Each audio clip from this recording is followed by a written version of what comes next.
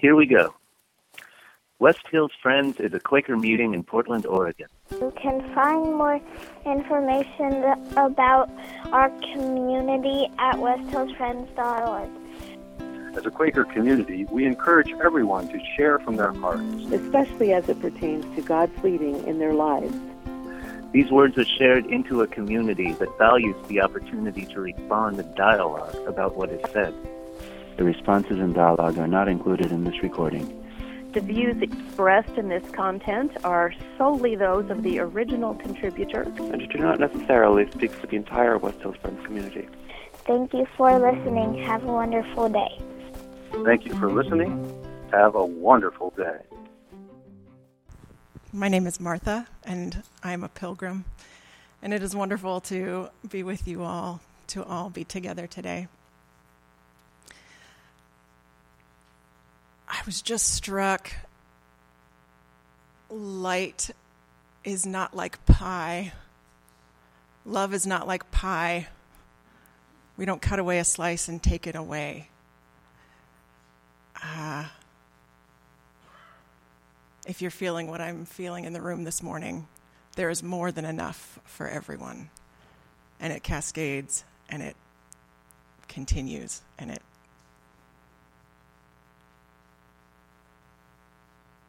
to receive some is not to deprive others. Our text today, this might come in later, I don't know. Our text today is Luke 19, probably. Nope, not that one.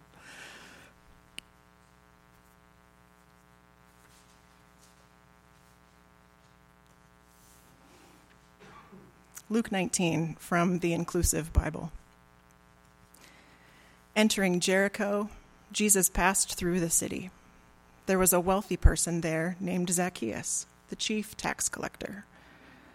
Zacchaeus was trying to see who Jesus was, but he couldn't do so because of the crowd, since he was short.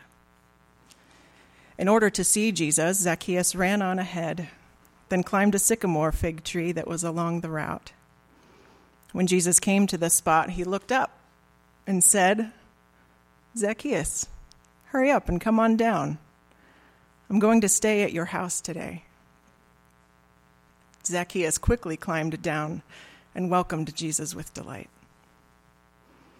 When everyone saw this, they began to grumble.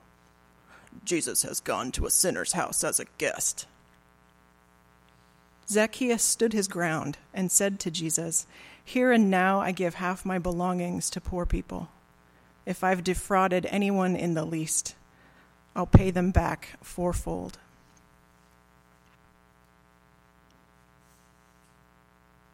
Jesus said to the tax collector, "Today liberation has come to this house, for this is what it means to be a descendant of Sarah and Abraham. The promised one has come to search out and save what was lost."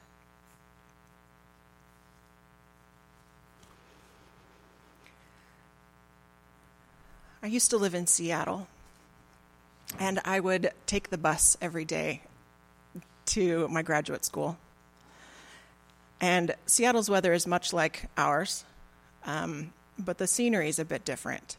There is a mountain range to the west, the Olympics. There's a mountain range to the east, the Cascades, and there's a ginormous volcano to the southeast,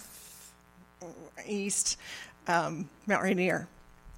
And every day, as I rode the bus, I would, at a crest point of a viewpoint of the path, I would look up and see what was going on around the mountains. See if you could see Mount Rainier. Seattleites have a saying, "The mountain is out today," much like we say about Mount Hood. But I would do this around 270 degrees of me, right? 3 of my 4 sides. What was going on with the mountains? And whether there were clouds or mountains, often the clouds themselves looked like mountains. Sometimes I was taken aback, took my breath away, thinking, how did the mountains get that much bigger? They were clouds. Where did the mountains go? those are clouds. Months later, the mountains actually come out, and you're like, holy crap. Mountains are beautiful. And it took me a while to realize this is what it's like to look around life and look for God, and which things are real and which things are still real but not as permanent. Which things are clouds and which things are mountains.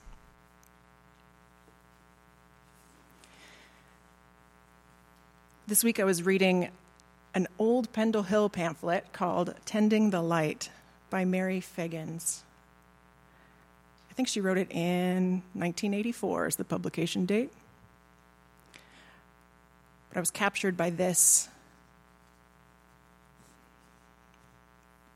tale she tells from her childhood.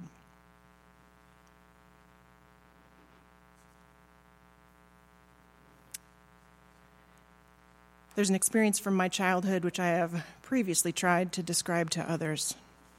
I'll try to describe it again. I was around 5 years old and was skipping barefoot up an alley behind our house. The day was sunny, the sky blue. I was filled with a sense of power, derived probably from my awareness of the pennies I had been given to spend on my favorite candies.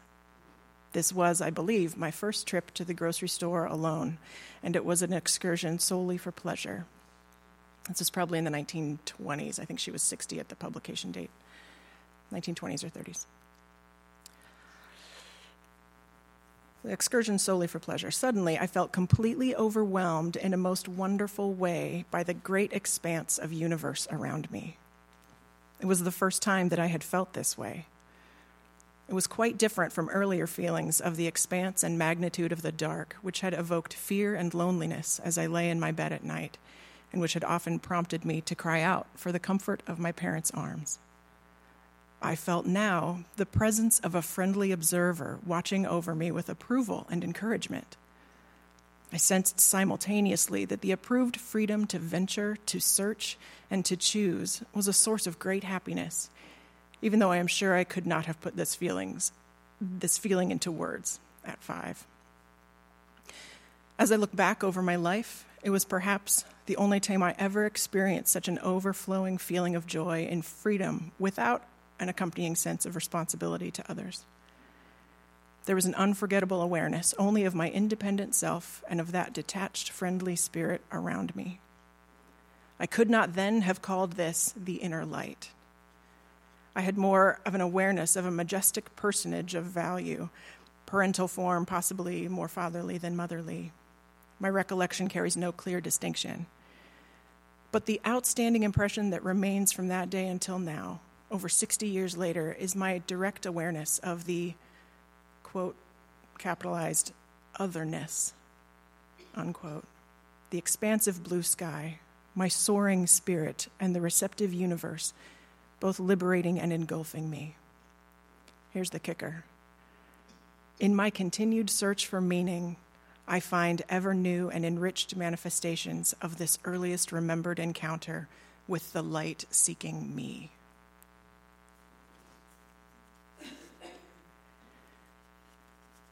And she says again later,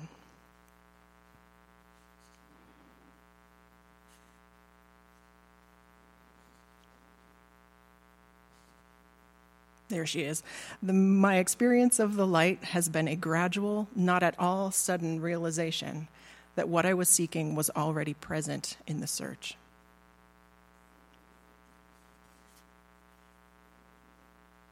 This is the dynamic I heard in the story of Zacchaeus.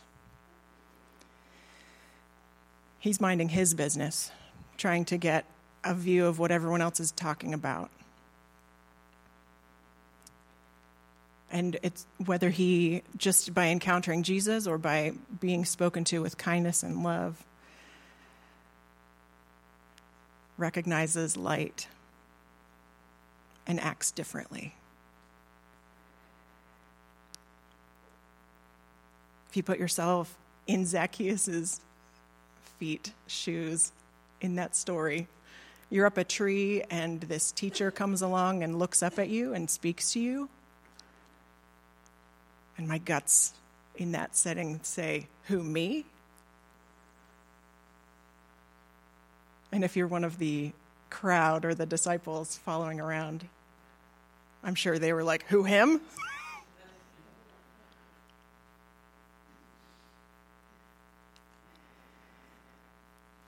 But it is this recognition of light that came up in the opening poem and in the songs Bethany invited us to sing to one another. The inner light is within us. The inner light is around us. The light is seeking us. We can find it in one another. And I was reminded of stories throughout Scripture that are based on some form of mysterious light. Moses and the shrubbery that wasn't consumed by fire. Paul on the road to Jerusalem, blinded. Things that turn your life around. Or other examples and forms of light that we draw hope from. Like in the movie An American Tail, the little mouse Fievel who leaves his old country to come to America, and he sings the song about the moon back to his loved ones. We're under the same moon. I feel that when I see a starry sky at night. I think these are the same stars over my loved ones around the world. On the northern hemisphere.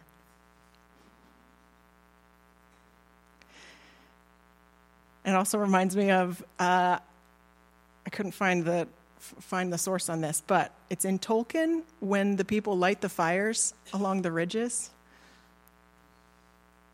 to spread word, danger is coming, help is coming. Either way, the fires are a way of getting word quickly to someone far.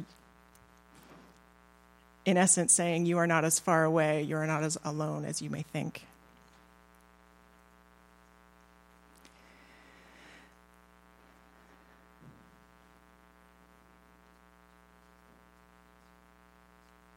That's just about all I have.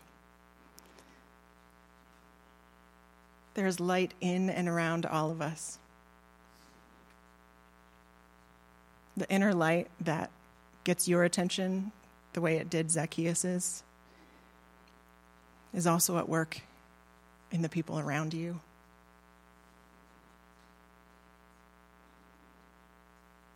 And any time that we ask who me or who him, why not? Why not me? Why not you? Can I trust that Jesus, the light, the Spirit, the source of beauty and truth and goodness, is at work in you, is at work in me?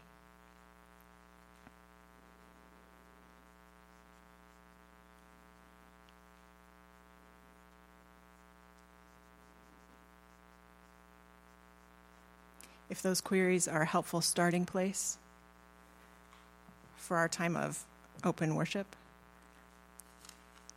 then feel free. If they're not helpful, start wherever else is helpful for you.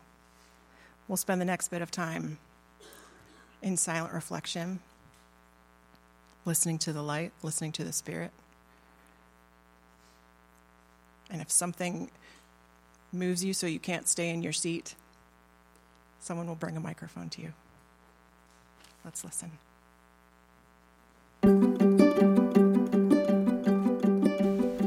Hey, thanks for listening to our podcast. We're really happy that so many of you are finding it to be helpful and as a way to stay connected with what's going on with us here at West Hills Friends. If you'd like to stay connected with us in other ways, we have a couple options for you. You can check out our website. It's westhillsfriends.org. There you'll find some more information about who we are as a community. You can also follow us on Facebook. We have a Facebook account by just searching for West Hills Friends. You can also follow us on Instagram. We have a Instagram account with the name West Hills Friends. So we hope that you'll get connected with us in other ways. And again, thanks for taking the time to listen to this podcast.